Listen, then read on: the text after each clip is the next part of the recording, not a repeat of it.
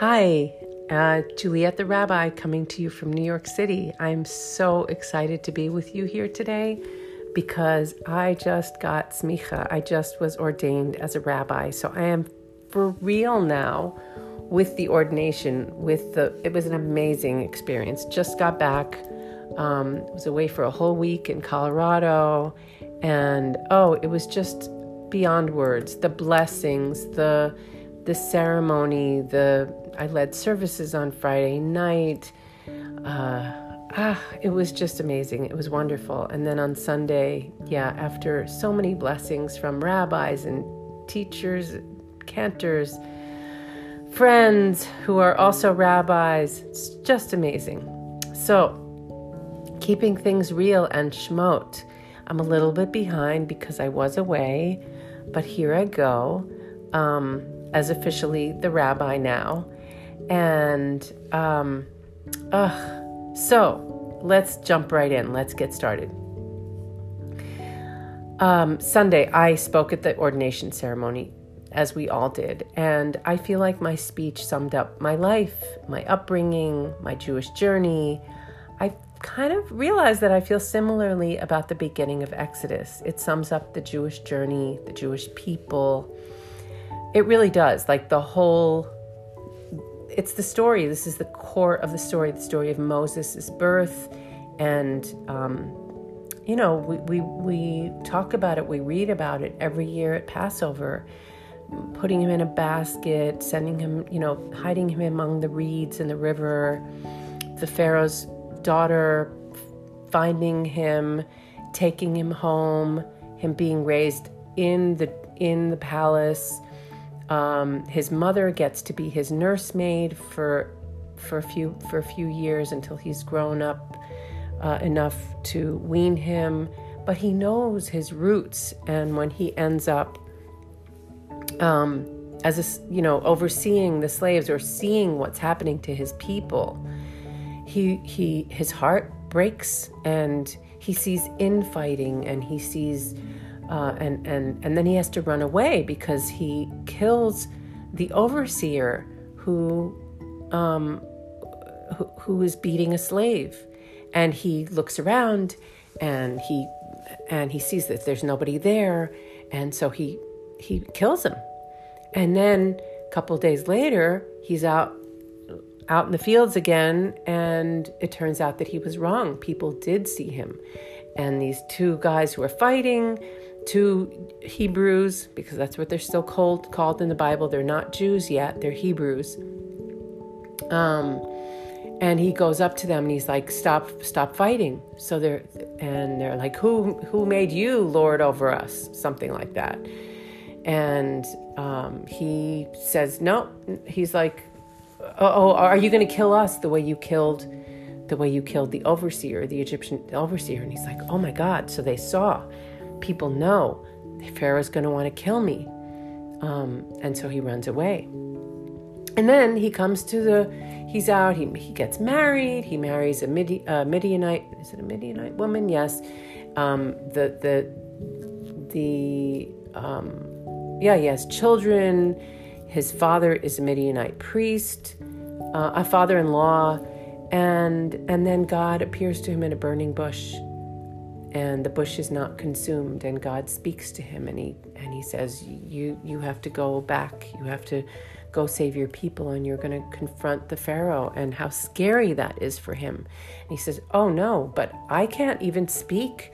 I am circumcised of the lips, which has led many scholars to conclude that he had a speech impediment, or that he had a cleft lip and palate even, that's possible. Very interesting thought. My husband loved that because my husband was born with a cleft lip and palate. And when he learned that this was a possibility, that Moses himself couldn't physically speak because of this, or was it just that he stuttered because he was nervous? So this Parsha, here Moses is resistant. So this Parsha is about resistance. It's the beginning of our enslavement, but it's also the beginning of our liberation. It's about resistance through speaking up and saying directly to God, I can't do this. It's also about remaining silent. It's about feigning helplessness, as the midwives do. They're like, Pharaoh says, okay, you're gonna, midwives, you're gonna kill all the boys. Let the girls live, but you're going to kill the boys. There are too many of these Jews around, too many Hebrews. They've outnumbered us. We need to get them under control. Typical xenophobic reaction, political reaction. And the midwives, they're like, oh, but they are resisting. And they feign helplessness. They say to Pharaoh, oh, but the Hebrew women are just too vigorous. We can't, by the time we get there, the babies are born already. So there's that kind of resistance. There's also one of hiding. Moses' mother hides him among the reeds. He's 3 months old. She can't hide him any longer. She's seen how beautiful this baby is. She just can't kill her baby. She can't allow her baby to die. And so she puts her hands in the fate of God or whatever, however you want to, she takes a chance and hides this baby. This parsha is also about hope, because there's a hope there. It's about fear. It's about doubt. Doubt in oneself, lack of belief in oneself and in others and in God. Because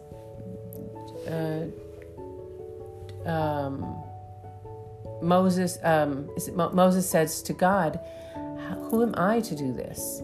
But he also says, what if the people don't believe me? And God says, no, I'm sending you. So it's about being sent, but also about turning away, and also about turning towards, accepting a mission that we have been sent on. It's about infighting, as I said, about the Hebrew slaves. It's about defending. It's about running away.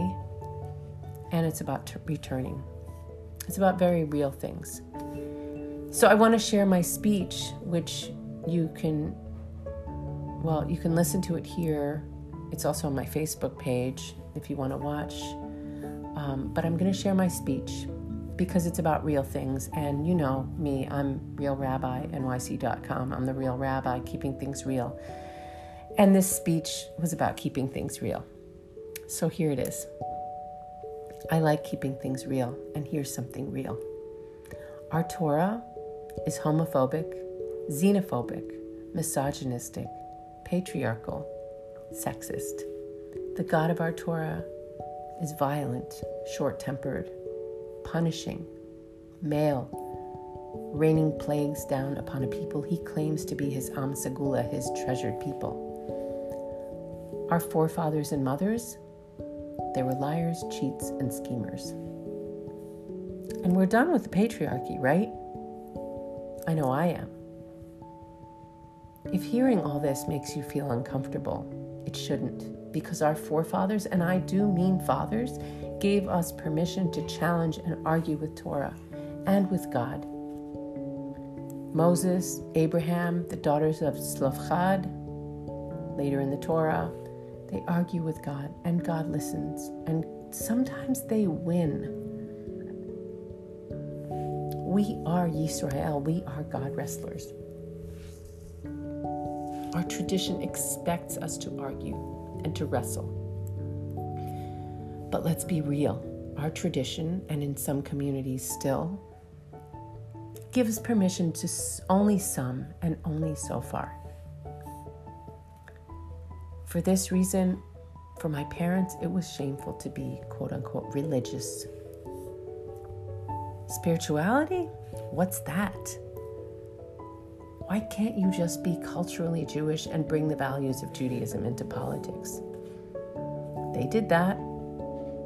Yes, and they both died in despair.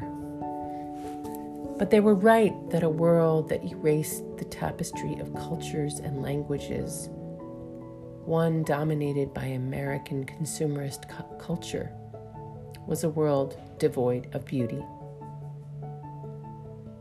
They were right about a lot of things, but that was a big one. And I value so much the values that they taught me. But what they didn't know was the beauty of Judaism and how it figured into that tapestry. They only knew Torah as a story of liberation. They didn't know that its flawed characters reflect our own character and that they give us a chance to work on ourselves. They didn't know that the stories of these flawed characters taught our ancestors about endurance and gave them strength to get through. They didn't know about our mystical tradition of black fire and white light that's in the Torah, in the letters. They didn't know that the divine flow that flows from Eden is always available, never ceasing through our Torah. They didn't know that individual words with the same consonants but different vowels could mean something totally different, read one way or another way. That river can mean light, or that maybe river and light are the same thing. And when I feel overwhelmed by the despair in the world today, and I dream of escaping to a mountaintop and living out my days in peace and tranquility, chanting my time away, or farming, or both, I remember the climate crisis and the fact that there is no safe place to escape to. And then that's when I turned to my Jewish practice and Torah, to my flawed inheritance for guidance, uplifting, and hope. And I remember my passion for bringing this to other people because there is no escaping.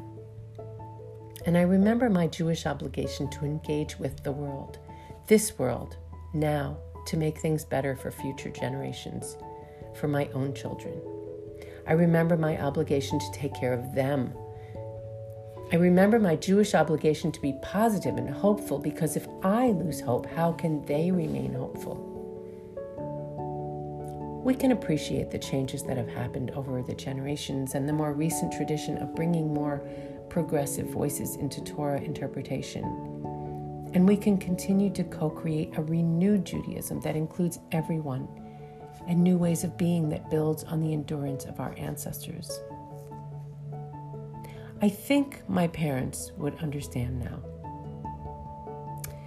My blessing for all of you, for all of us, is that we have and continue to build on the endurance of our ancestors, whatever tradition they come from. And let us say amen. And visit my website, realrabbinyc.com. Thank you so much for being with me this week. And I'll be coming out with another episode later this week because I'm late, like I said. Okay, talk to you soon. See you soon. Thank you.